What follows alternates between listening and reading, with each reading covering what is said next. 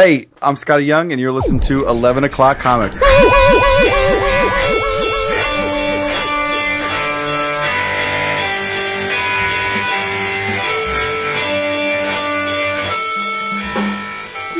He's so cute.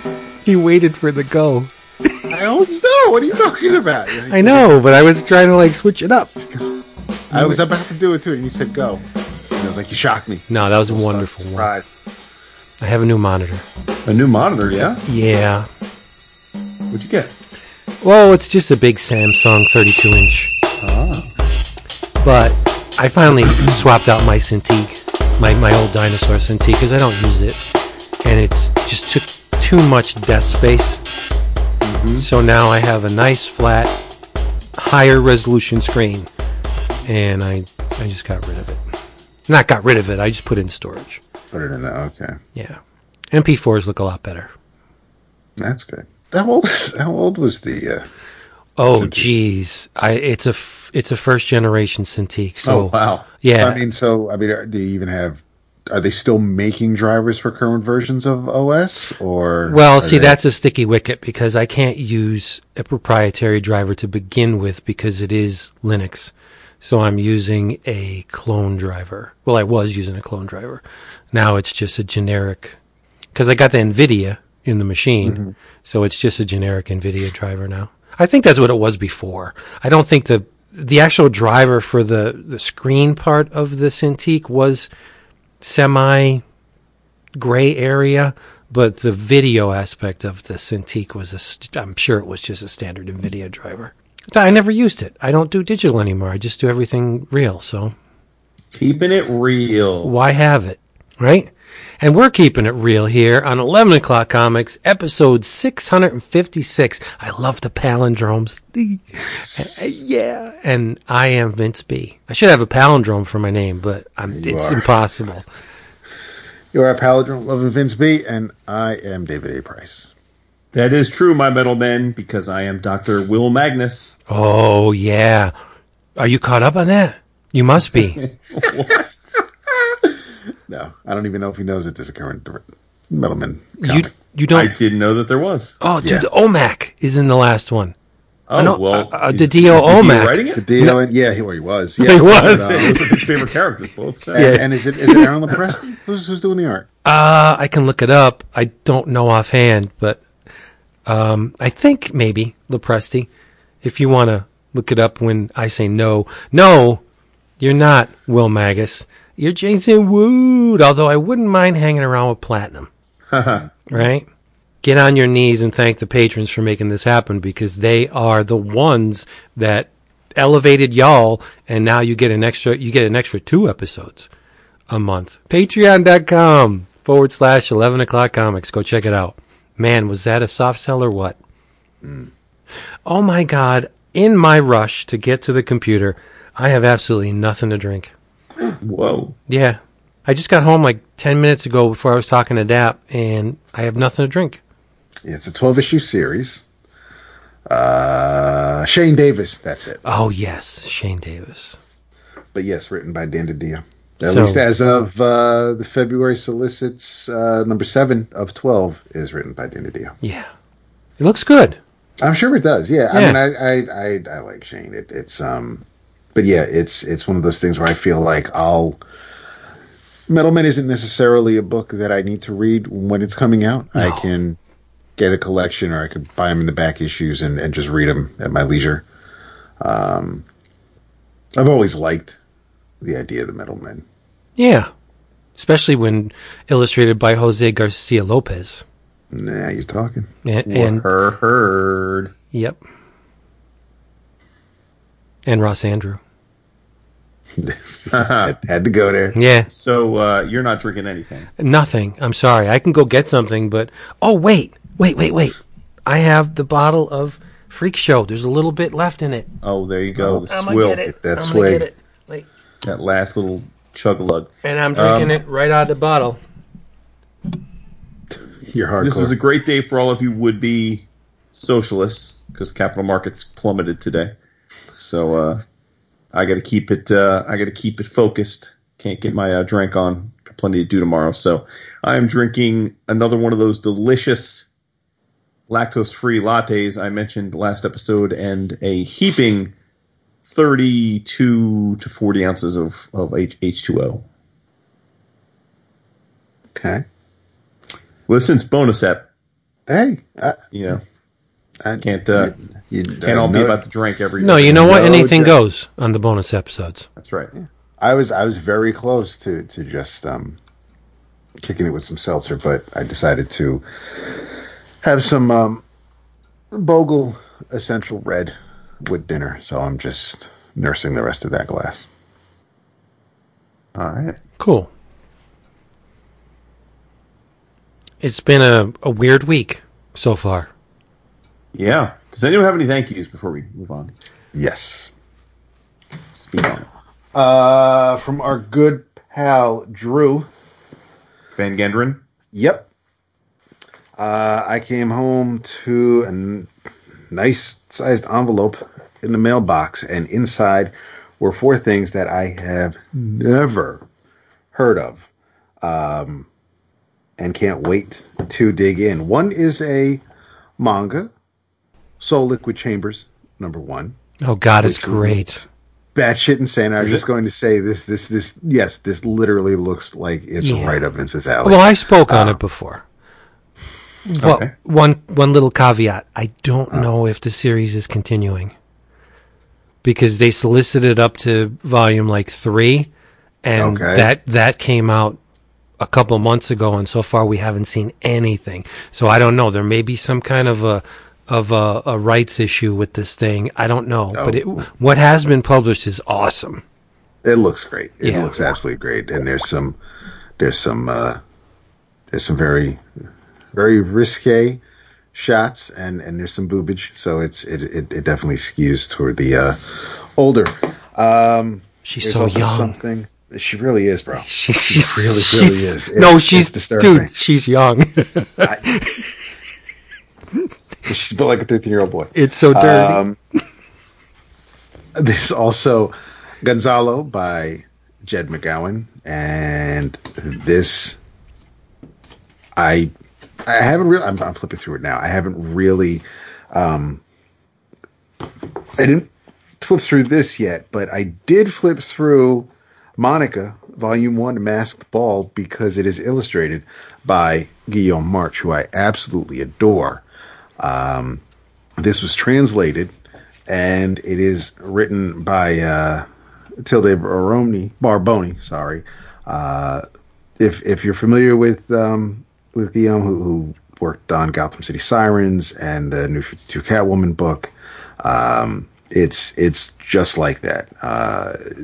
Looks great. Women are fetching. I like the coloring on it too. Apparently, it is a 2-volume thriller, so I will have to look for Volume 2, Vanilla Dolls, and the 4th one. It's almost embarrassing. I kind of don't want to say the title because I don't want anybody to accuse me of not being woke, but it is Ricky Rouse Has a Gun, and it is a Chinese original, and it just it hurts having to say this title, but reading the inside flap, Rick Rouse is a U.S. Army deserter who, after running away to China, gets a job at Fenjin Amusement Park, a family destination heavily inspired by Western culture, featuring Rambi, the deer with a red headband, Ratman, the cave crusader with a rat's tail, Bumbo, small ears, big behind, and other original characters. The park's general manager is convinced that Rick was destined to greet Fenjin customers dressed as none other than Ricky Rouse. This original graphic novel is a relentless action comedy, a satire of U.S.-China relations, a parody of Western entertainment, and a curious look at China, a country that, once we look past its often outrageous infringements, is a culture ripe with innovation and a unique, courageous spirit. And kind of flipping through it having not read Weapon Brown and only flipping through Ricky Rouse Has a Gun, I think if you liked one, you'll probably be interested in the other. But Who's responsible for this?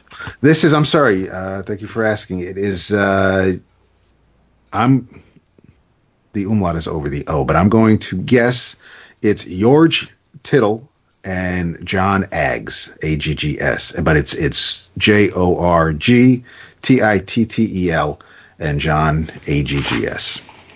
It's little like a tittle. Yeah. Nicely done. Thank you. But yeah, this looks crazy, and I cannot wait to dig into all of them. But yeah, this is going to keep me occupied for some time. Thank you so very much, Drew. Yes, I too have a thank you from Drew, and I was blown away, absolutely blown away.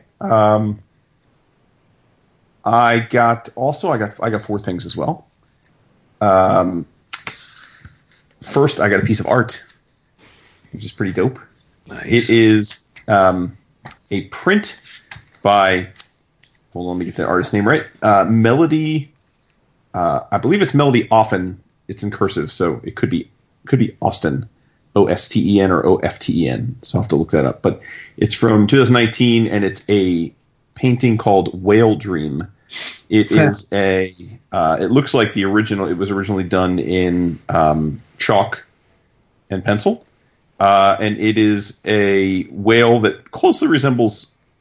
It looks mostly like a right whale, I'd say, but it's a baleen whale sitting in the middle of a winter forest, and it's beautiful.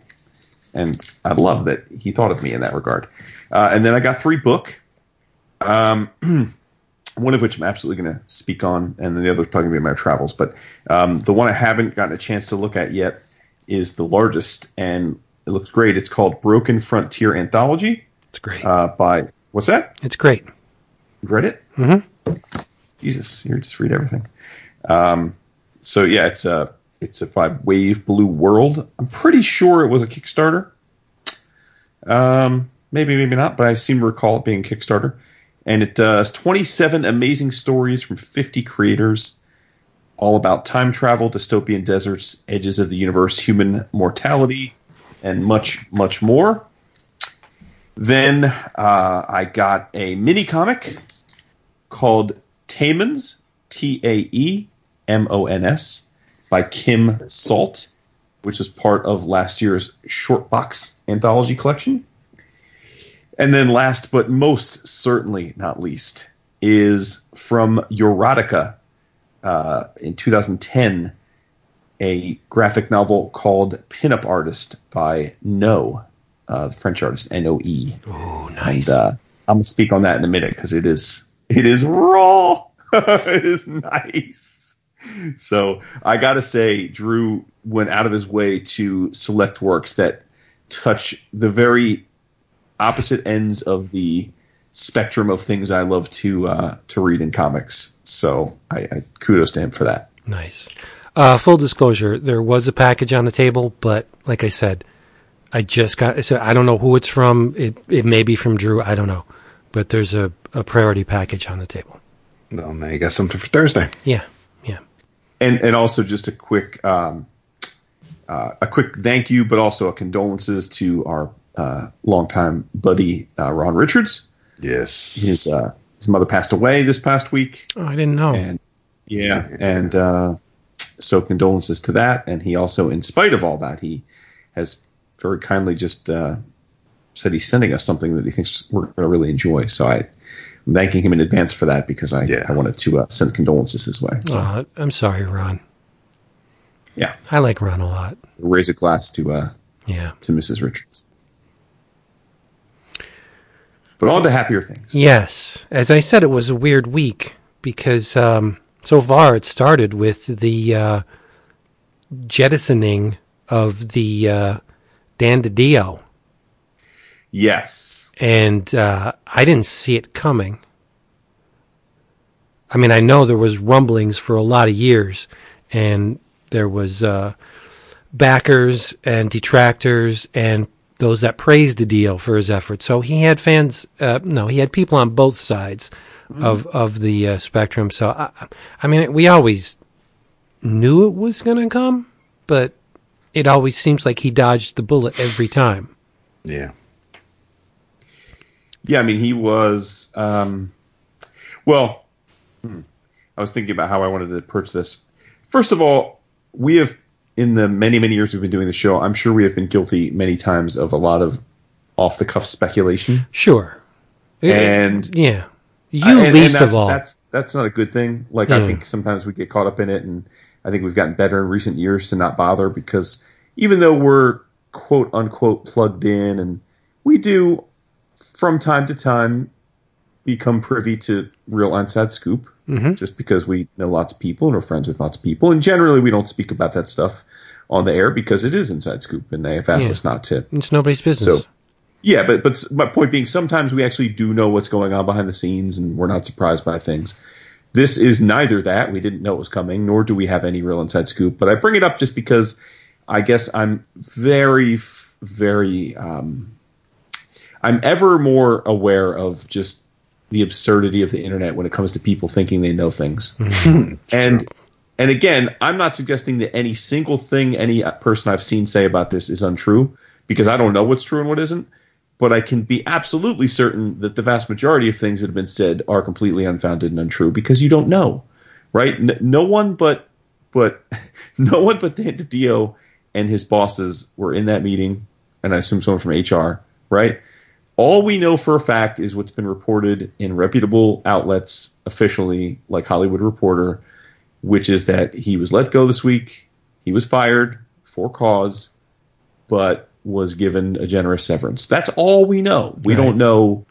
And I also then, as of right now, as of our recording on Monday night, Jim Lee is the sole man in charge right now. But we don't know who had a hand in DiDio, if it was, we've heard, any of the speculation about Snyder or Lee or Johns. It's all bullshit. It's all speculation. And I say that because I actually do know a few people who would be in the position to know, and they don't know.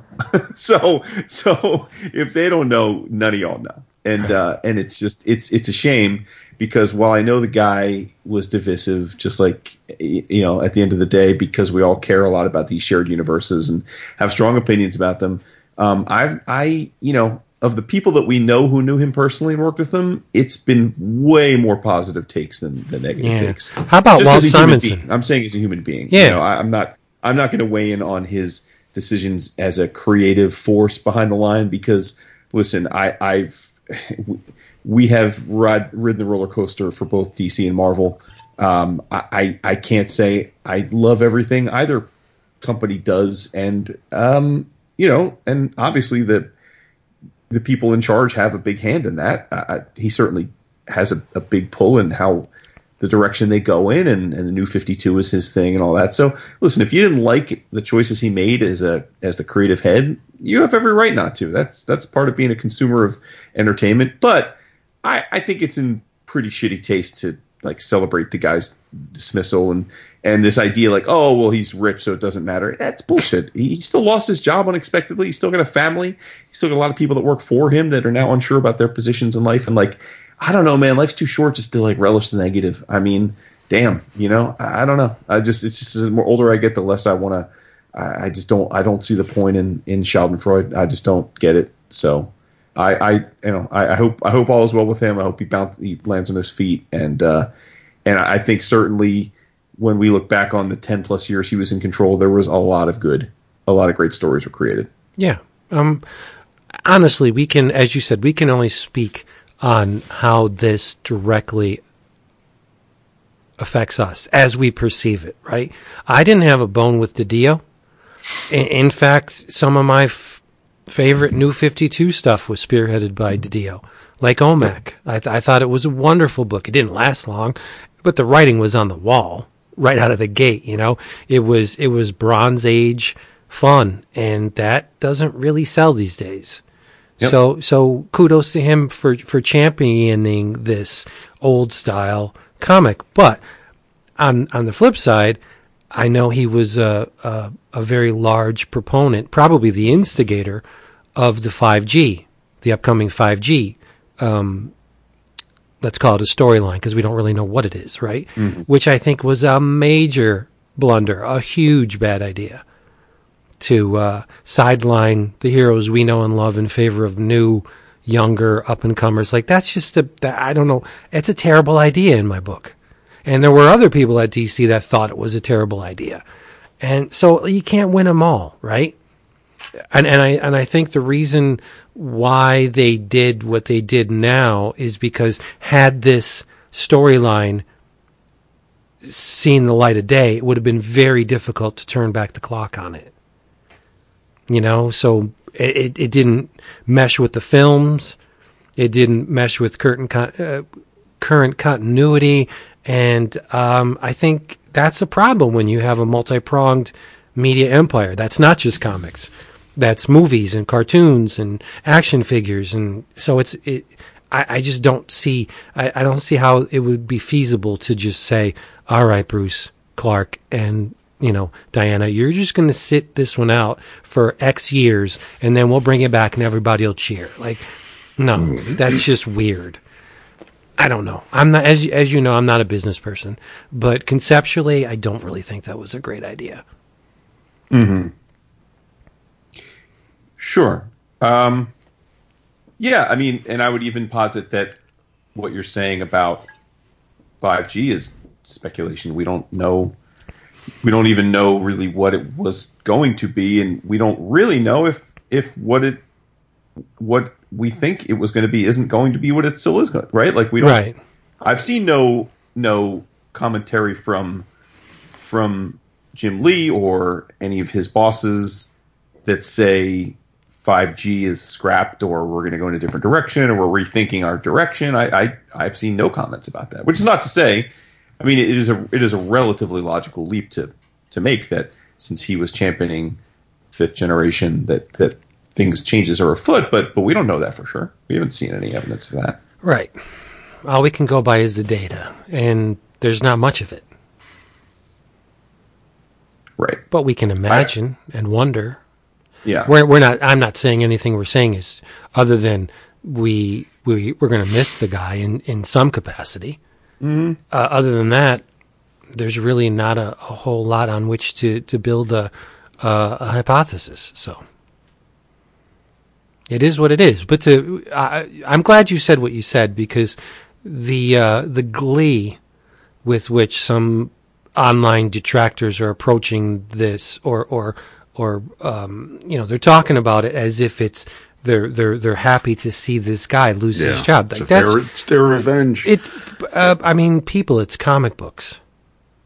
Now, how sad do you have to be in your life in order to take pleasure in someone losing their job? But yeah, it's weird. It's strange and it's sad that's there's an undercurrent of that. But I mean, it is the internet, right? And, yeah, I don't know. Yeah, and I will say I need to give credit where credit is due. A lot of times people say there's no such thing as journalism in comics, and Heidi McDonald, who is the creator and longtime editor at The Beat that we know, the Comics Beat, she posted a piece today, which I was just seeing here, where she goes deep into what she found. So she did some digging, so she actually does have more details, and I think it's pertinent. It's the only one I read. You read it? Mm-hmm. Okay, yeah. So, well, then first of all, I apologize to you then, because I mean, clearly a lot of what you were saying about the 5G is spelled out here. So, I guess some of these things have been unearthed. But I appreciate what she says that she says no matter how many times Didio was promoted, he continued to micromanage the DCU. I don't think you're going to be too shocked to learn that behind the scenes, planning the 5G reboot, retcon, Ultimate Hypertime was incredibly stressful. Didio started his own teaser roll out last year with sneak peeks at wall charts, hints on panels and leaks, familiar methods Didio had used to tease previous crises. For the editorial staff, however, this was a series of constantly changing ideas, reassignments, and what turned into a hostile work environment. Although retailers may have fingered Scott Snyder as part of the coup, I'm told this was formal internal complaints that had reached a boiling point.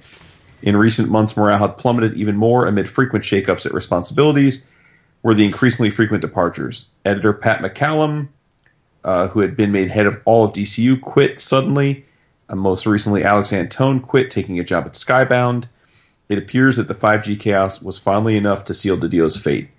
So, so you're right, and it was definitely it was surprising in that they announced it during Comics Pro, which for those that don't know, Comics Pro is an annual meeting for all of the retailers and all of the publishers. It's kind of like upfronts for comics. All of the publishers, all the way from Marvel and DC down to the smallest upstarts, go and sit and have panels and present their wares to the direct market for the year. And the news broke during Comics Pro, and it prompted all of DC's brass to leave the meeting.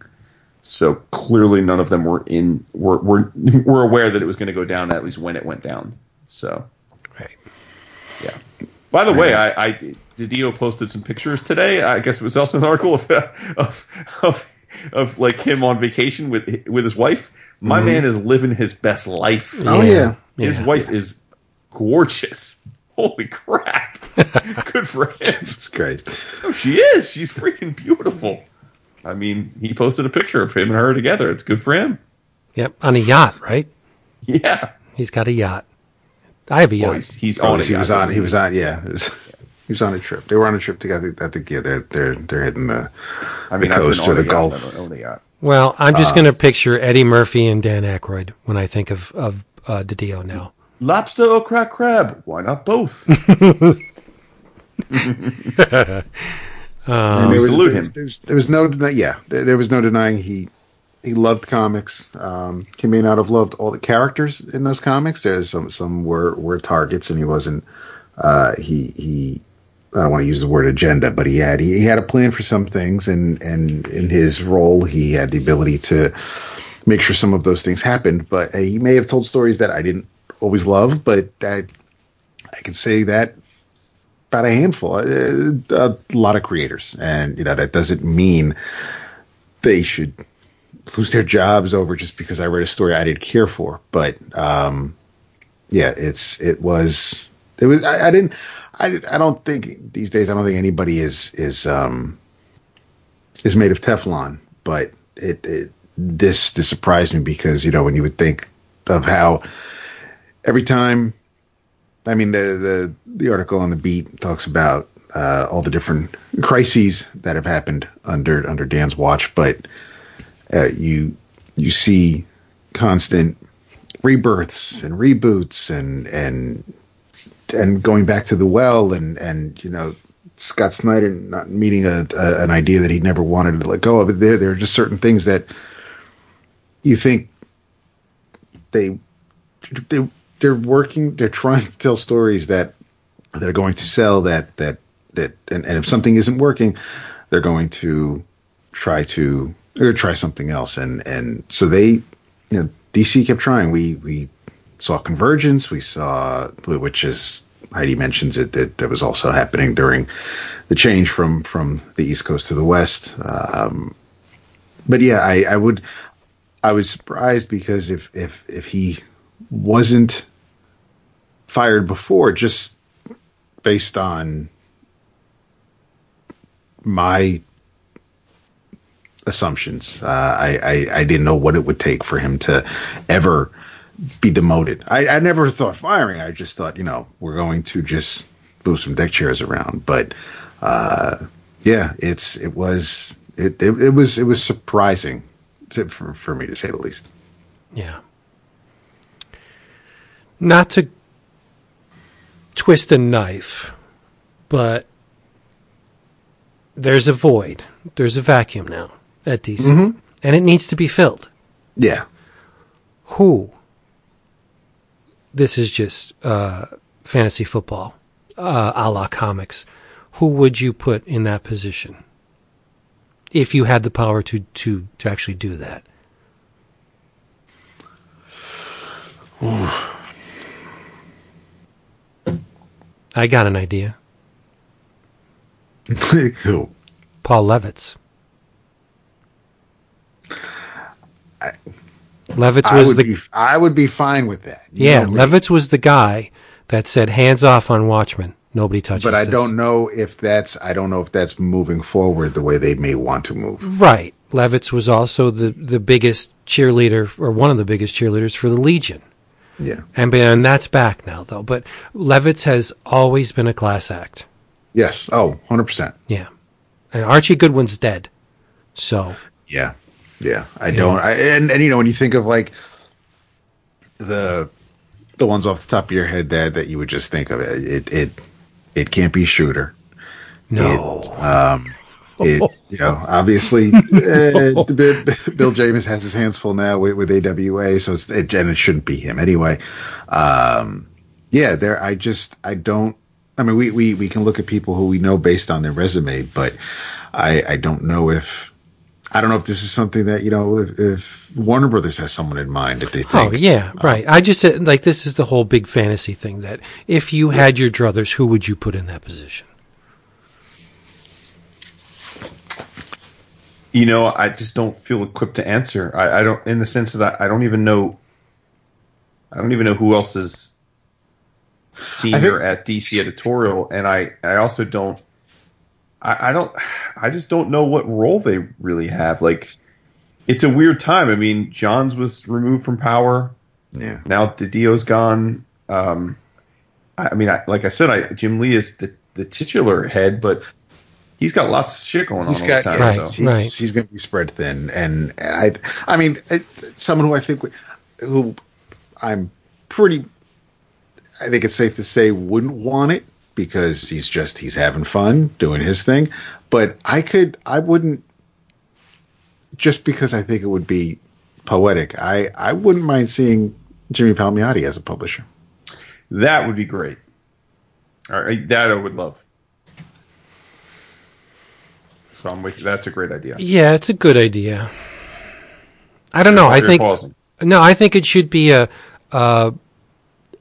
someone with some vintage that's been in the business. And yes, Palmiotti has been in the business for a while, right. But there's a handful of guys that have weathered a lot of rough seas in comics, and they know how the business works.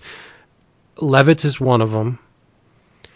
I would love to see an untrained publisher, like put somebody in that position that has been through comics thick and thin. I don't know his business acumen, but somebody like Walt Simonson would be great. An artist that knows what goes on the artistic side of it, and he also knows a lot about what goes on the business side of it. I could see someone like a Walt if it was a smaller publisher, like if Dark Horse was going to bring back Legends, or if they were going to try to do the Bravura. You also got to get somebody that loves the characters too. Yes. Right? I don't know, man. Like, I mean, I understand why you're picking these names because they're nostalgic for you, but like, it feels really, really recidivist to go back to having these old heads in charge of a. I mean, the industry's dying because they need to figure out ways to reach new people. Well, yeah. Well, I'm old, right? I don't want to see a young. Yeah, I don't want to see Scott Snyder in that role. Hell no. Oh no. Well, no. I'm not even saying. Yeah, I agree with that too. But that's because of metal. You get metal. But that's because Scott Snyder's got. Yeah. Well, there are reasons for you to have that opinion, but what I'm saying is I don't. I mean, that's what I'm saying. I don't have an opinion because I think that the answer is someone young and energetic that's got ideas that I would imagine there are dozens of people within DC editorial that are probably awesome that we just don't know their names because they haven't had a chance to shine yet. Yeah. So, and if they wanted to search outside their fenced-in yard, Eric Larson would not be a bad choice. He probably wouldn't even want to do it. But I'm just saying, Larson, there's a guy that knows both sides, in and out. Well, so does Jim Valentino. Yeah. Yep. Yeah, I mean, right now DC is run by Pam Lifford, but she's like super senior. Like she's the head of all Warner Brothers global brand and experience. So experience, whew, that's a big word. She's the boss. She replaced Diane Nelson. Remember, she was the boss for a while. Right. John stepped down, so he's gone from his executive role. They never replaced his role. So. Yeah, so I mean, there's a vacuum at senior management, and also we can't forget that AT&T owns them now. So like DC was a tiny piece of a big company. Now they're a tiny piece of a big company that's a tiny piece of an even bigger company. Right. Which is pretty crazy. Yeah. Like Time Warner is a small piece of AT&T, and DC is a tiny, tiny piece of Time Warner. So, it's just I have no idea. Like does AT&T care? Do they not care? Like, are they? I don't know. Remains to be seen. I mean, like, well, before we move on this, let me ask a question objectively, and maybe we're not the right ones to answer this because of the way that you Vince, and I are leaning of late in terms of our reading. Dap less so, but what do you think of CB Cebulski? I mean, and I'm saying again, based on what we know as fans, do you see much tangible difference between Marvel with CB Cebulski as editor-in-chief versus when Marvel had Axel Alonso? Well, I can't really make an educated opinion on that because I'm not privy to everything that goes on at Marvel these days, or have been for years. So this is not a question for me to answer. I see the... No, I'm just saying as a fan. Like, do you... Well, yeah, I only see the tall blades of grass. I'm not looking at the whole lawn. I see the Immortal Hulks, and I see the Jason Aaron Thors. I don't see the rest of it because I don't look in that direction ever. So I really can't I can't comment on that. I'd like to be able to, but I don't have the data. I can't say. Tap. How long has CB been editor-in-chief? Just a couple of years now? Probably a little less than 2 years, would be my guess. I'm liking... For November 2017. So okay, a little more than 2 years. Yeah. For the most part, I'm enjoying what I'm reading. There are a lot of things that are still... Amy Aaron Thor was under Axel. It's your question exactly was phrased how? How do you think he's doing versus? How do I think CB's? Oh, yeah. Do you feel that Marvel, as a consumer of Marvel comics, do you feel a meaningful change, good, bad, or not, or either way from CB's? Do you feel like CB has put a stamp on Marvel in a way that's noticeable versus how it was with Axel? Well, I was buying Spider-Man when Axel was in there. I'm not buying Spider-Man. That was, but Axel was still. Yeah, Spencer hasn't been on. Spencer's been on for. It's not because of CB that Spencer is writing Spider-Man. But yeah, I mean, if we want to look and say, I'm not reading this now, and that just happens to happen when CB's EIC. I think things might feel a little different, especially with some titles only running 10 or 12 issues before the next number one comes out. But we also have a new creative team on those books. But I'm enjoying. I'm enjoying the Doctor Strange books. I'm enjoying Ghost Spider. I'm enjoying Miles. So I think I'm reading more credit for Hoxpox and getting Hickman to do X-Men because Hickman had written off Marvel. Yeah, I think I'm reading more titles or more Marvel. I'll say religiously. I'm sticking with more Marvel now than I think I was when Axel was in charge. There were a lot of, aside from Thor, there really wasn't a whole lot where I kept going back to. I was reading Spidey when Slott was doing it, and there were things that I was enjoying. But if I missed something or skipped something, I didn't feel like, oh crap, there's this huge void now. It really just felt like I'm either missing it or I'll get to it when I can get to it. Right now, with everything I'm reading from Marvel, I want to keep reading. I want that next issue of Doctor Strange. I want that next issue of Marauders. And so there are things that I just think I'm enjoying more with CB at the helm. I definitely think Hickman is a feather in his cap for sure. Oh, definitely. When I was thinking about when I asked the question, I wasn't sure I really thought that he had made a mark yet. But then as you all were talking, I thought, oh, wait a minute. I mean, Yeah. It's early, but he deserves massive credit for getting Hickman to run the X-Men world. Yeah, I can't front on that. Yeah. Yeah. But as opposed to DAP, I'm reading far less Marvel than I ever had. You just took the words out of my mouth, right? As you know, that's why I said you and I might be in the wrong spot to answer this question, because although I still read more Marvel, I'm sure, than the average person, but I'm reading way less Marvel than I ever have. I mean, as a percentage of what they put out. So, and I think I'm better for it because I think the things I'm reading I'm really enjoying. So, right, yeah. Well, in short, big tip of the hat to Dan. He's going to land on his feet, and it's going to be interesting to see what happens. Maybe he'll stay in comics, maybe he won't, but time will tell. And thanks for all the service, soldier. We appreciate it. That's right. Yep. Let's talk about some comics here. About time. Yeah. 50 minutes into a short episode. Well, I got a Marvel book, ironically. Yeah. The dudes on the Slack were teasing me because they were posting images from recent issues of Immortal Hulk and saying, "Oh, Vince Scott's to read this arc. This arc is right up his alley." And so I got caught up on Immortal Hulk. And they're right. The most recent arc is very much up my alley. I'll just summarize briefly. Al Ewing, who's writing the book wonderfully, is making use of Dario Agger from Roxxon, who we saw in Jason Aaron's Thor.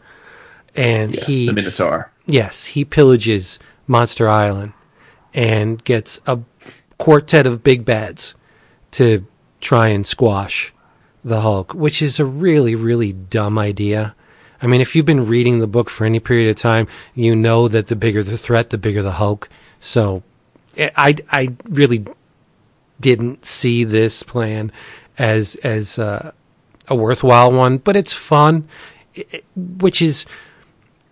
it's not in the spirit of what has come before, but it's playful, it's enjoyable. So to me, this newest arc is Al Ewing saying, I'm going to take a tiny little break from the disturbing goings-on of the previous 20-some odd issues, and we're just going to have a little bit of fun now. And it's as that, it works for me, because now, are you sitting down? The monsters have code names. One of them's called O'Brien. One of them's called Harryhausen.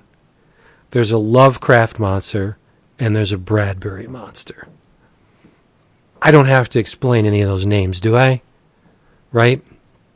Maybe kids today won't know who Willis O'Brien was. And he's the father of stop motion animation with King Kong, right? And Harryhausen, you don't have to explain that guy. At least I hope not. And the other two fall into place. But it's just neat. He wants to pull the Hulk out of hiding, so he sends these monsters at the Arizona Herald to take out Jackie, who the Hulk, the evil Hulk, has been very close with. She's a reporter. She's been in the book since the beginning, right? Mm-hmm. So he's trying to draw out Devil Hulk by threatening Jackie, and it's fun. Zemnu appears, and if you've been a Hulk fan for any period of time, you know that Zemnu was the first Hulk ever, way back in 1960 in the Marvel Monster Anthologies. Zemnu was called the Hulk. But so now we know him as Zemnu. It's a fun story, but it's nowhere near. It doesn't hit the heights that the previous storylines did. Like, Immortal Hulk's a very disturbing book. Extremely so. And I think, when did you ever cheer for a Bushwhacker appearance? Bushwhacker's been like a schlub for decades, right? And even in this book, he's still a peon in General Fordian's game, but he's despicable. And he's cool. I mean, the dude can make weapons appear on his hands just from nowhere. I mean, it's fun, right? But it's got a very, very dark edge to it.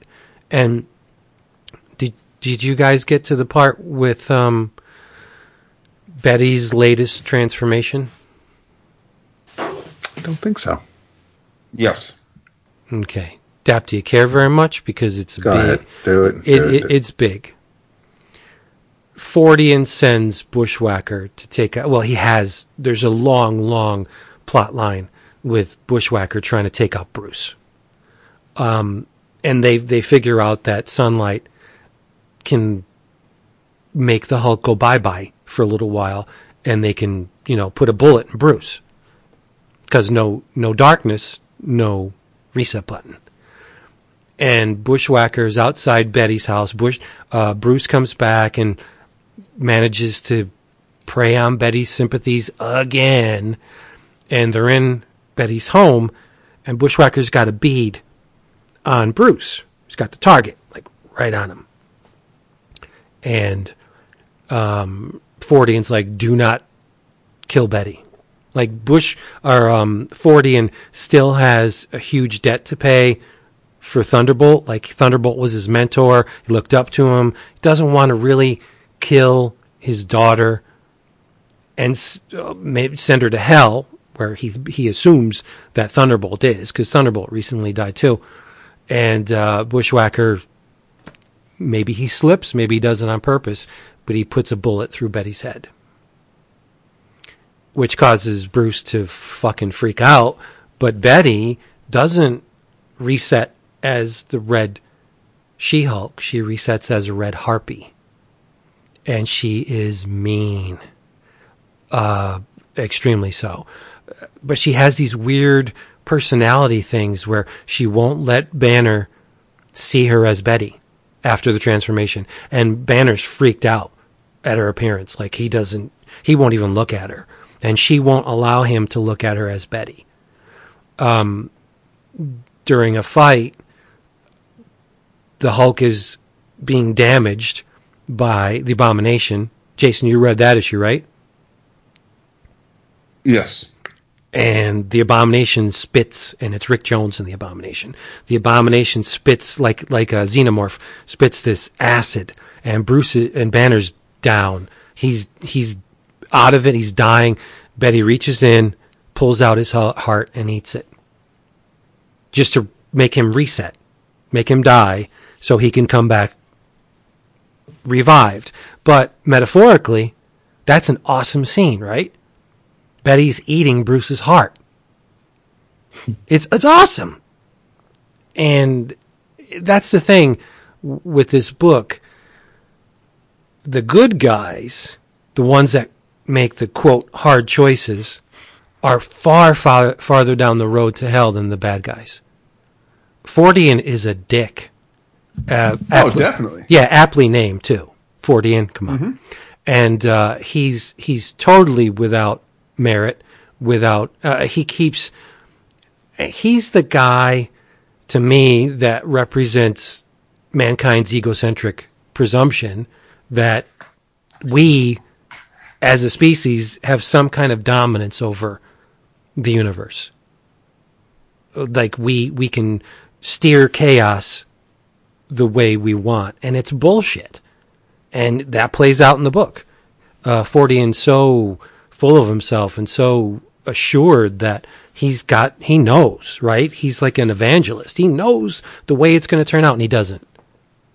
And his comeuppance is great. But I think what Ewing is doing with this book, up to but not including the latest arc, is, I said it before, it is on par with what Alan Moore did with Swamp Thing. He's injecting things into this book that really have no business being in a Hulk comic, like the Kabbalah and the Tree of Life. Yeah, the Sephira, where he gets into Geburah and the Shadow. I'm not learned in the Kabbalah, so I'm probably pronouncing these wrongs. But the Qliphoth and Golshab, it's nuts how much esoteric information Ewing is injecting into this book, where that's what Alan Moore did with Swamp Thing. He put a lot of stuff in there that fleshed out that little corner of the DC universe and made it even more compelling. But the average reader is going to look at a picture of Aleister Crowley in the back and not know what it is. You know? And I love that. I love that there's information in here that's going to fly over the heads of most of your average Marvel reader, right? This is not your typical Hulk book. And I'm struggling right now to not love this more than Planet Hulk. Sure. It's saying a lot to Mr. Ewing that, to me, he's eclipsed Peter David's run already.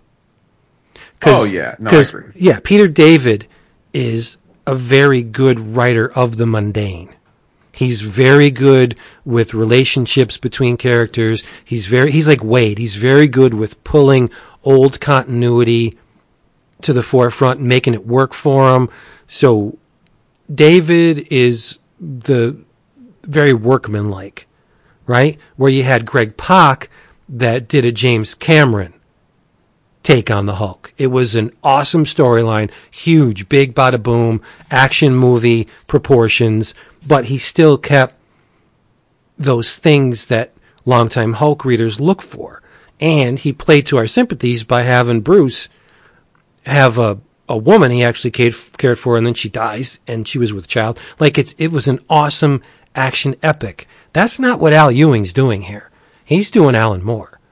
And for my money, I'd rather read Alan Moore than Peter David. But I'm still torn, because Planet Hulk was awesome. This is more brain food than Planet Hulk, but the jury's still out. If Ewing stays on Immortal Hulk for an extended period of time, I'm going to be hard-pressed not to love it more than Planet Hulk. Yeah. If it stays this well-written. And the thing with Bruce's daddy, like, that's insane. Just look at all the things that Ewing has injected into this. Doc Samson, you got Gamma Flight, Puck, Walter Langowski's in this thing, The Absorbing Man, Titania, Bushwhacker, Joe Fixit comes back, in a sense, right? Rick Jones takes on a number of forms in this book, so he's taking the stuff that we all know and love from Hulk mythology, but he's making it intellectually stimulating with doing the wrapping it in a shell of esoteric information and the Kabbalah and Gnosticism. Like, what? In a Hulk book? You're kidding me. It hasn't been done to this extent. No, I mean, I don't want to. You're on a roll. It's a triumph. I mean, it really is unexpected too, and even more so. I mean, I like Al Ewing, but to be honest, nothing he's written so far was this good. Mm-hmm. In my mind, like I think there's a scene where there's this General Fordian sends these giant airships to take out the Hulk and all collateral damage that would ensue. And it's got a pilot. It's called War Wagon 1. And when you look at the pilot, it's John Belushi from 1941. Like, who puts that in a Hulk comic? Nobody's going to know. But there it is. That's the thing. There's copies of Eerie and Creepy on coffee tables. What? I'm dumbfounded that there's so much in this book extraneous to the Hulk mythology that just makes it even better. It's stupid good. I don't know what else to say. It's if you're not reading it, you should be. It's just wonderful. When you're on a roll, you're on a roll. I can't disagree with anything you've said. Right. The Kyle Hotz issue was great, but again, from left field, I've never been awesome. Joe Bennett's on this book. Like Joe Bennett was always that guy. Like, okay, this is good. Yeah, just like a serviceable, right? Like middle of the road superhero artist. Yeah. Yeah. But there are some double page spreads where I'm just like, damn. what's my boy eating? Because they're just amazing, you know? Matthias Bergard did an issue or two. Ryan Bodenheim. It's just awesome. I don't know how else to phrase it without being redundant. It's just, you really need to experience this for yourself, because nothing that's going to come out of my mouth is going to maybe approximate just how all-encompassing this series is. It's a very worthwhile experience. What I'd really love to know is, it seems like one of the kernels that permeates all of the seminal runs of superhero titles is an ability to tell a story that is more layered and left to center than the typical stories we see of that character. Yep. Whether it be Swamp Thing or it be The Vision or it be, right? I mean, so Born Again. One of the things I'd love to know is, like, do the writers know that they're about to start something special? Do the editors know? You know, like, because when it seems like this Immortal Hulk feels like one of those things where they're like, all right, Hulk isn't hot right now, so... That's always been the case, though, with Hulk. Yeah. Yeah, no, I know, but that's what I'm saying. So, but it's like, I wonder... I mean, we know from a lot of times at Marvel and DC, it's, okay, you're under contract or you have a spot and we want you on this book. For like our buddy Mahmoud, right? Like, generally speaking, Mahmoud doesn't have a lot of say in the books he does. Now, with occasionally, like with Conan, he's approached and it's something he really wants to. But like, he's bounced. Mahmoud has done a lot of different Marvel books, right? He's even Bocello or Humberto Ramos. They're under contract, and Marvel says, "Hey, we want you to do Strange Academy." Okay, great. You know, so I wonder, with a thing like this, I mean, is this Al Ewing saying, "Listen, I have waited my entire career to tell a Hulk story, but it's out there, and this is what I want to do," and then the editors say, you know what, it's ballsy, but let's go for it? Or is it just, hey, Al, you're doing good work. How do you feel about stepping up to the big leagues and taking on the Hulk? And then he says, okay. I mean, it's hard to, and it's, of course, now that because we've got 30 plus issues of this amazing run, we're going to think, oh, well, this was something he had been wanting to do forever. But I don't know that that's true. I don't know that he didn't just get approached to do the Hulk and he said, oh, I got a good story. I don't think... I'm not under the impression that they said, hey, do you want to do the Hulk? They may have said, hey, give us a bunch of characters that you'd like to work on, because this version of the Hulk was brought back during No Surrender. So it was because he had died in Civil War II. So when he was brought back, Ewing had a hand in that Avengers book. So that was just a way for him to bring Hulk back so that he could tell this story. They may not have known that this would have gone on as long as it has, because I mean that was something that David had the benefit of with being in sales, is that he knew if Hulk was starting to waver, he could change things up, which is why his run is so well regarded, because he did so much with the character, with Mr. Fix-It, and then we eventually get to the Pantheon. But because he knew if sales were starting to kind of wane a bit, he needed to spice it up. But now, I mean, they don't really have, even back with Claremont and stuff, they don't have that ability maybe to pivot on the fly. But a lot of stories now are just, I have a story I'm going to tell, like Whedon's Astonishing X-Men, or these are stories I want to tell. This is how many issues it's going to be. And when I'm done with the character, then someone else can tell their story. And I think the way it's going, Ewing's on the book as long as, or at least he's telling this story until... I have a feeling until it's completed. I don't think sales is going to dictate when this ends. I think what Ewing is doing on Immortal Hulk is going to end when he's done telling, when he reaches the end of his story. Yeah, I think so. But if you look back on the seminal runs, I'm not talking top tier books like Amazing Spider-Man or Fantastic Four or Avengers even. If you look at the seminal runs all Marvel books across the board, the best ones were born out of desperation. The Frank Miller's X-Men. The X-Men is the poster child for that. Yeah. Right? Mark Waid with Captain America. It's not selling. Grunwald stuff was good and fun, but it was never a big seller. Right? Right.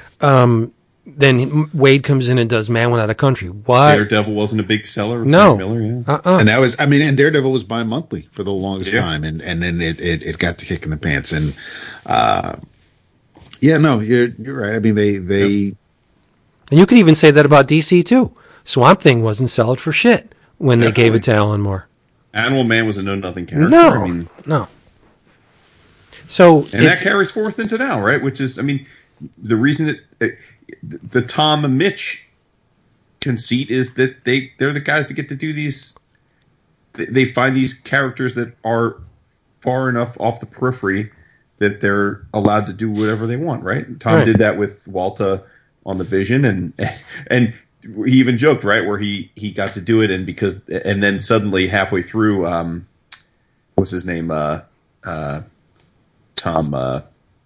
What's his name? The Marvel editor, Brevoort. Brevoort was like, "Dude, what the fuck are you doing?" Like, because he was basically unchained for there, and then by then it was already such a critical success they had to let him keep going. And then he goes to DC and he does Mr. Miracle, which obviously stands on its own, and then he gets to reload and do Strange Adventures because it's the same thing. I mean, these are characters that are not like where it's interesting too, right? Because it's funny as we talk about this. So Tom was basically able to do whatever he wanted with Mr. Miracle.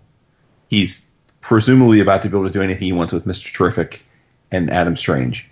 But over in Batman, people got issues, right? like in Batman, he didn't have free reign, right? Like as much as he wanted. He had largely free reign, but at some point the rubber met the road, and editorial said, "Okay, we're gonna have you do your own thing on the side here," right? So like there are sacred cows, and it's really hard to do anything really special with the sacred cows. Right. So you got to knock it out of the park when you get one of these B or C listers. And I know it sounds crazy to some people to call the Hulk a B lister, but commercially speaking, I mean, the Hulk is not is never been a incredible seller. Right.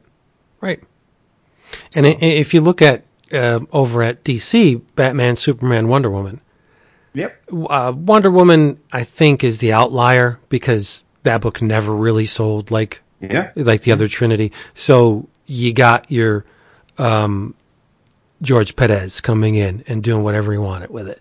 But Superman doesn't have a seminal run. I mean, there's a great run that went on forever with Jurgens and all those guys. It was always the book at DC that I would want to read, but you can't, there's no Born Again in the Superman run. It's just not there, right? There's really not. Within Superman proper? Oh, you mean within the continuity of the book? Right. Like Superman action, those books. There's no Born Again. Within Batman and Detective, yes, there is. Yeah, no. You have sure year one. You have the ones that buck the system, sure, but Batman had been okay for hundreds of issues before Born Again, or before year one, and then you had your isolated pockets of brilliance, like. Mud Club's fun, but it's not a seminal run. There's a bunch of Batman that's just good. I think it's only recently that you had Snyder and Capullo that was a really celebrated run, an extended run, and then you had Tom King. But before that, what's the best Batman extended run? That's a tougher one for me to buy into because a lot of people absolutely adored Morrison's run, and it was long. Do you remember what happened in it? People absolutely loved Snyder's run. So I mean, well, that's what I said. No, but I mean, but if you combine Morrison, Snyder, and Tom, you're talking the last 12, 15 years of Batman. So. Right, but I'm looking before that. You know, aside from Flashpoint. aside from year one, what's the seminal Batman run within the continuity of the Batman detective? Right. Bruce Well, Wayne, that's kinda the wrong person. Bruce Wayne murderer? What? Like, Oh well, no. See, that's more. I was going to say Cataclysm, but that's more inside baseball. Yeah. And that was a crossover. That wasn't just one title. and I think it's because these characters are sacred cows that they don't have seminal runs within the. Well, they didn't. Now they do. Well, they also can't. But you can't.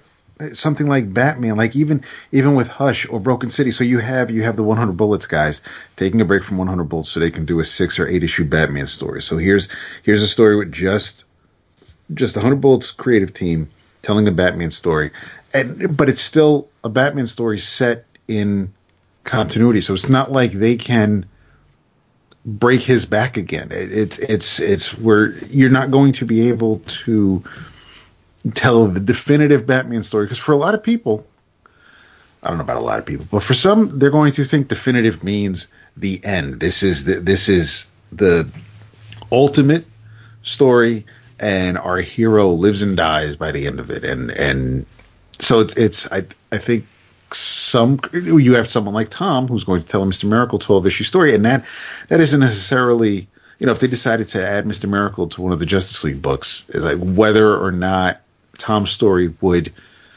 even be mentioned in the some stories just they have to be careful because you don't want to you can't break the toys. Right. Things have changed. Things have changed a little bit here and there because you could tell these out of continuity stories, but yeah, for the most part, like if someone wants to tell a Spider-Man story, that's fine. But if it doesn't, it's not going to interfere with whatever Spencer's doing. Right. And I think there's a lot of guys that have built their entire careers on great stories that featuring characters that nobody really cared about before they got on the book. Like Jeff Johns. Who besides the old timers cared about JSA before Jeff Johns got it? Definitely, and that was one of my gateways into being a DC fan. Right. And Starman, really? Yeah, good, another great one. Yeah, I mean, I know for some it doesn't, but that run was talked about in hushed tones because it wasn't one of those things that never was reprinted in a collected edition for the longest time, and people always would talk about it like it was the Grail. Right. It was kind of an anomaly because Robinson was the only person who could write Jack Knight, so it's not like he wasn't going to loan him out to a team up book or and he was involved when JSA started before Johns was the primary writer. But there's and it's where, I mean, you say Starman and that's I know we're dear friends with people who absolutely adore the Robinson Harris Starman, and it didn't click for me, and that's fine. But I hear Starman, and I don't even think of the old Ted Knight character from All-Star Squadron. It's Will Payton from the Roger Stern stuff, and that's just that character, that version kind of spoke to me in the 80s when I was buying it off the rack. But there's you and you already mentioned Animal Man earlier, which was, I mean, that's that era Vertigo would have been that Tom's and Mitch's Mr. Miracle would have fit right in there. Yeah, it's true. I'm just convinced that Batman Year One is the best Batman arc within the run of Batman, bar none. There's no coming close to it, and it's odd and kind of ironic that the best Batman stories could not take place within the run of Batman and Detective. Dark Knight Returns, they had to go outside of the yard to do that. And that's never going to be eclipsed. You're never going to get a Batman story better than Dark Knight Year One or Dark Knight Returns. It's just not going to happen because they can't. Or it'll be 100 issues, like Schneider.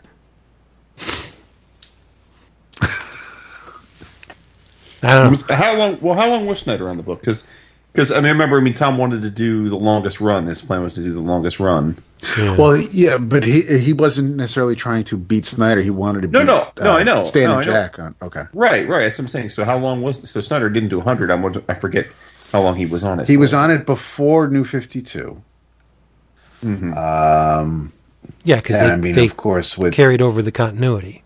Right. Because it was if you were gonna, I don't mean to change the subject, but Green Lantern Corps War or the Sinestro Corps War could never have happened, and if Green Lantern was selling hotcakes, right? Very true. Yeah. Let's see. He began his Detective Comics starting in January 2011. And then beginning in September 2011, Snyder became the writer of both Batman and the New Swamp Thing. So he was on it from 2011 until Rebirth. So I'd have to see when Tom started. But I don't know how many issues that is, because I'm sure there was some double shipping. It's got to be at least 100. It wouldn't. Again, that's not Tom's goal. Was to do 100. No, issues. not Tom. Schneider was at least 100. Right. I'm saying it couldn't. Schneider couldn't have been on it for at least 100 because had Tom gotten to do his whole plan, he would have been the longest running writer in the history of the title. That's what I'm saying. So Schneider couldn't have been more than 70 or 80. That's weird. If we still had comic book DB. If we still had comic book DB, then I would be able to tell you. But oh man, he only did 52 issues. there you go. Yeah. What about Doug Munch? It says New 52. This is when Scott Snyder became the main writer on the Batman series, working with Greg Capullo on 52 issues. Uh-huh. Oh, because it was Young Detective before that? I don't know. Yes. There you go. Seems like more than 52 to me.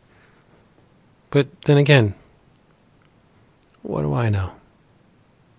But it also feels that way because he never lets the character go, because he did All-Star Batman, he's doing Metal, he's doing the Last Night or whatever the hell it is. So it's Come on, if you got a chance to write Batman, you wouldn't let him go either. But no, I haven't. He's written a lot of Batman. It just may not have been consecutively within the Batman title. Right.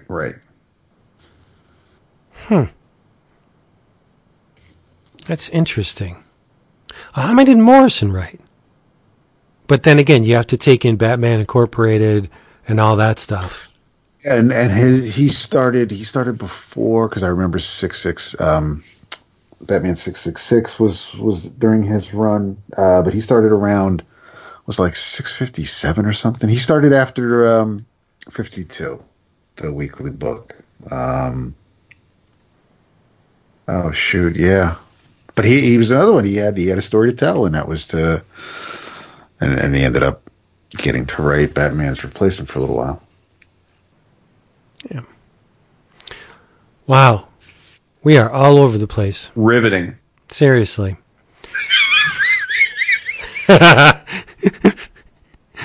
Oh my goodness. What else do we have before we call this a day? Well, I want to pick it up because I mentioned our boy Drew sent me something that I didn't know existed until it came today, and it is awesome. And that is the pinup artist. Are you familiar with Noah, Vince? Yes. Do tell, though. I don't have this one. So,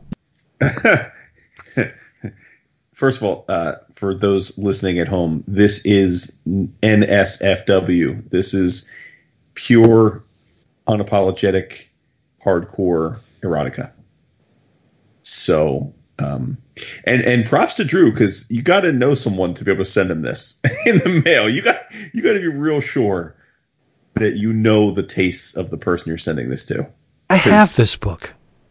You do? Yes. I haven't read it, but I have it. How have you not? Wait a minute. Dude, the second I took this out of the package and opened up the page, I said, I got to sit here and read this whole thing right now. How do you own this and haven't read it? I have it. I'm sorry, but I've never read it. It is a very simple conceit. It is there is an old man who's in a wheelchair and has had a stroke. And there is a giant, his name is Gil Spam. There is a giant gallery showing of his artwork. His granddaughter is wheeling him around the packed room in the gallery at the museum, and he is the world's most famous pinup artist. And by the way, No's first name is Ignacio. It's Ignacio No, and he's Spanish, not French, so apologies there. So he's being wheeled around, and a gentleman introduces himself, a young guy that says he's Spam's biggest fan, and so excited to meet him, so forth, so on, and the granddaughter says, "Oh, I'll show you around," let's walk around together, and they go around, and then each chapter is basically a pinup, and it's a classic pinup, very PG-13, very just like a titillating, but not erotic or overt, and they start discussing it, and then the granddaughter. There's a cutscene, and the granddaughter starts reminiscing about how she first came across the painting, and it generally involves her doing something naughty like masturbating or hooking up with somebody. And then they pan to to Mr. Spam in his vegetative state, and he's mumbling like no, like he can't, like the word balloon is him just like making incoherent words. But then you get to the thought balloon. And he's like, "Of course I remember, asshole. How could I forget?"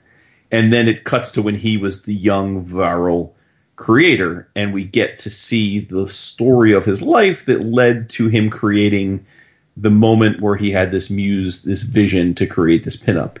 And in each case, each chapter is a incredibly graphic sexual encounter.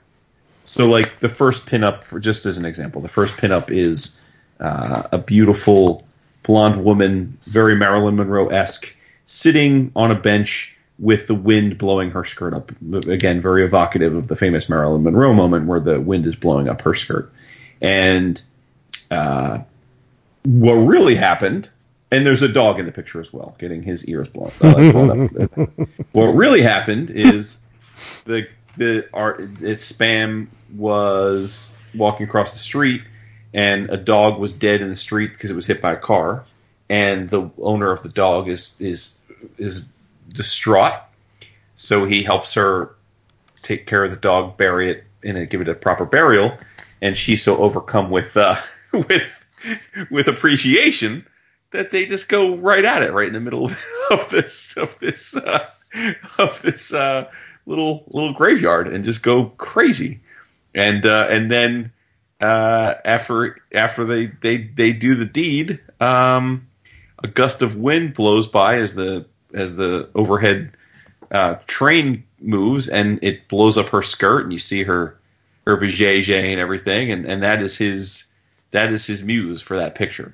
And it just goes chapter by chapter with this. And then, needless to say, during this, the young fan and the granddaughter become, let's say, acquainted, and it's just chapter after chapter of these incredibly naughty anecdotes, and it's amazing. It is amazing. No's art would have been absolutely fitting in an EC comic if EC comics were pornographic. It's gorgeous, gorgeous stuff. I'm just overwhelmed that I didn't know that this existed. In a lot of ways, this looks like a more polished. Facially, the faces look a lot like Chaykin. Like this is definitely in the same school as Black Kiss. The difference being it's a much tighter, fully illustrated, cartoony, polished version of the kind of things Chaykin was doing in Black Kiss. So just as puerile, just as graphic, just as erotic, but much more polished. It's like if you took Terry Dodson and Chaykin and mixed their illustrative styles together and created a porn comic, and that's what this is. And it is freaking awesome. It is absolutely awesome. Every page. Vince. We're talking money shots. We're talking. There's nothing left to the imagination. Let's put it that way. Well, needless to say, if you are a frequent stopper at our 11 o'clock comics page and you're looking for images from this to illustrate what Jason is saying, you're not going to see them. I sent you one. No, I can't put the more explicit ones in the I mean, not safe for work. Yes, that's a given, but I really can't put the well, what about the one I sent you? There's nothing. Well, I can use that. Yeah. Yeah, that's what I'm saying. That's all I'm saying. I can't use the full penetration ones. That's just No. That's why I sent you the one I sent you because Thank it's PG-13. But yeah. But yeah, and I don't. So this was produced in 2010 by NBM Erotica. It looks like they put out a bunch of his works back then. I looked; most of them are out of print, so I don't know if this was in Drew's collection or he found a used copy somewhere. So this wouldn't be easy to find. So this is kind of a thing where I would say more like put this in your notes for when you're at a con and you're looking around, or if you're at I would imagine a lot of the more well-heeled LCSs and say places like big cities might have this. But I gotta tell you, I have this. I need to get all the others. I need all of them. They're great. So there's the Piano Tuner, volumes 1 and 2. There's Aldana, and then there's one that looks really, really quite inappropriate, and I must have it. The Convent of Hell. So I salute you, Mr. Ignacio No, and I salute you, Mr. Drew Van Genderen, for a wonderful, wonderful addition to my collection. Yeah, I have Convent of Hell. It's filthy. I can imagine. Yeah. Oh, this is great. Absolutely great. Pigs. All right, Dap, anything to add? No, nothing that'll top that. There you go. We would like to thank our patrons for making this episode possible. If you would like to see what's going on down at the Patreon, go to patreon.com/11 o'clock comics. There are many, many options you could pick from. The most popular one of late is the Slack channel participation, where you can get an inside track and join us every day, every night, 24/7, talking on the Slack. We have a lot of fun. So look into that if you want. In your travels, this is going to be weird. I can't really recommend this book. Okay.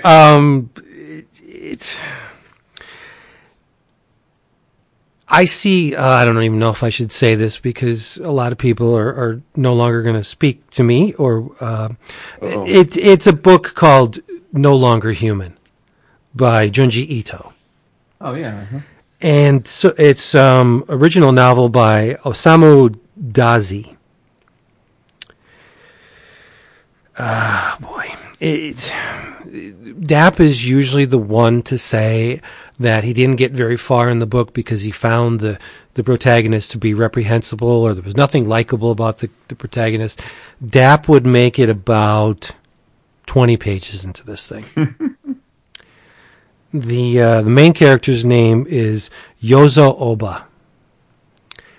And I like to label myself a misanthrope to a certain extent, but Mr. Oba's got it all over me. He finds it extremely distasteful to communicate with human beings. He just can't seem to do it. Something wells up inside of him, and he gets anxiety and fear, and it's not a social anxiety. It's more of a anxiety where he just finds humanity just downright disgusting and disturbing. And so he can't bring himself to associate with people. So what he does is he becomes a clown, where he'll tell jokes or do stupid things to make people laugh, thus diffusing any kind of discourse or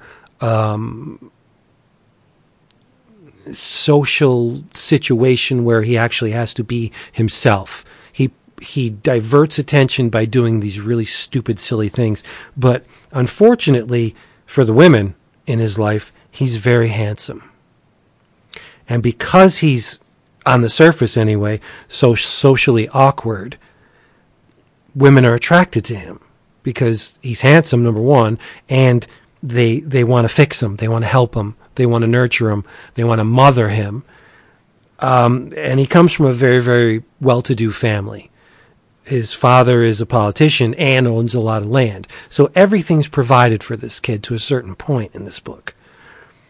And he has a drinking problem because he just wants to make the world go away. He just finds it so distasteful that he wants to drink any kind of resonance that the world may have with him. But he draws women to him like crazy. He gets a lot of tail in this book. And in typical Ito fashion, a lot of the women come to very untimely ends. It's an anthology, but it's an anthology focusing on one character. So each chapter is called a chain, not a chapter. So there's links in this character's existence. And it opens with he and a woman trying to commit suicide. They fling themselves into a river, and you don't know how it pans out until later on in the book. And he tries to commit suicide a number of times within the narrative.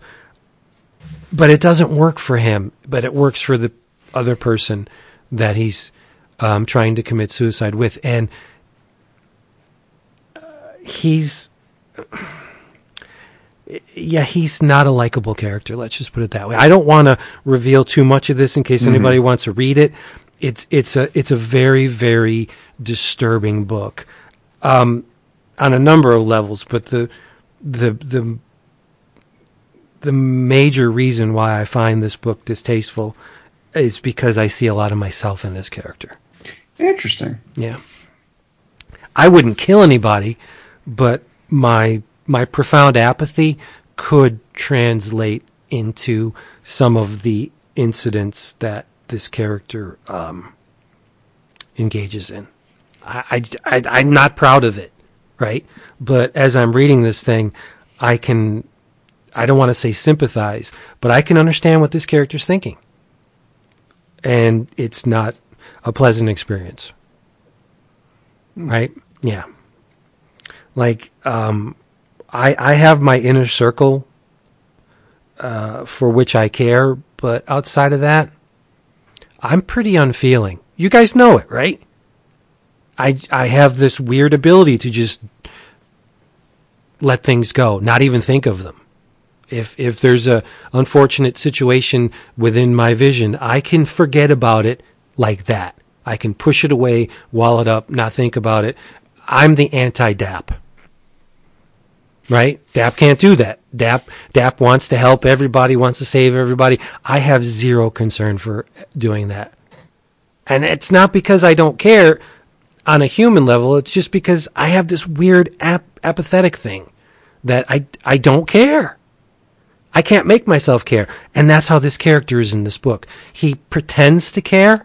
He says things to women that lead them on and make them feel like he's the most important thing in their world, but he's lying. And there's a character that pops up, this poor, deformed, he looks like he's basically special needs. And this character sees right through Oba's facade. He's like, you're lying. You meant for that to happen. And it terrifies this guy because someone sees through the mask. They know what he is. It's a really, really disturbing book. Like it almost hurts me to read it, but I got to finish it. And it's not short, man. It's almost 625 pages. Dang. And there's a lot of text. But yeah, I didn't mean to scare you, but this character, he's not alien to me. Yep. Please don't read it. Don't read it. Yeah, I got nothing else. I don't know. I almost didn't want to talk about it, but I got to be honest, right? Mm-hmm. It's true. Yep. In your travels, I won't go long because this is final. I don't want to say finally. I read the third issue of Far Sector, and things are, since it is a 12-issue series, we're finally getting a little bit more of our Lantern Joe Mullen, and this, it's bigger than a world that she is trying to keep the peace in. And she reacts, and it looks like shit's finally start popping. So I do not know why it took me until this comic book to be familiar with N.K. Jemisin. And I have to send you some photos, Vince, but I have she has a collection of short stories called How Long Till Black Future Month, and I've been reading that book as time permits, usually at night. I'm a few stories in, and I haven't felt this way about a writer in a long time. It's the same kind of feeling I had when I read The Water of Earth from Piers Anthony, or there's just something about some writers I need to consume everything they've done, and I know that she has the Dead Earth trilogy, which I don't want to start something. There are times where I'll read a prose series or a novel, and I don't get halfway through, and I put it down for whatever reason, and it takes me forever to get back to it. So I don't want to start something just yet, but I figured the short stories will also give me an idea as to how her prose work is compared to Far Sector. But I'm in love with the woman's work, so I definitely cannot wait for this to be collected. Jamal Campbell's work is still fantastic. It looks great. All the characters are unique, and it works, I think, with Jamal's strength with all the different aliens, because Jamal can kind of go wild with their designs. But yeah, the way Jemisin writes Joe and the rest of the inhabitants,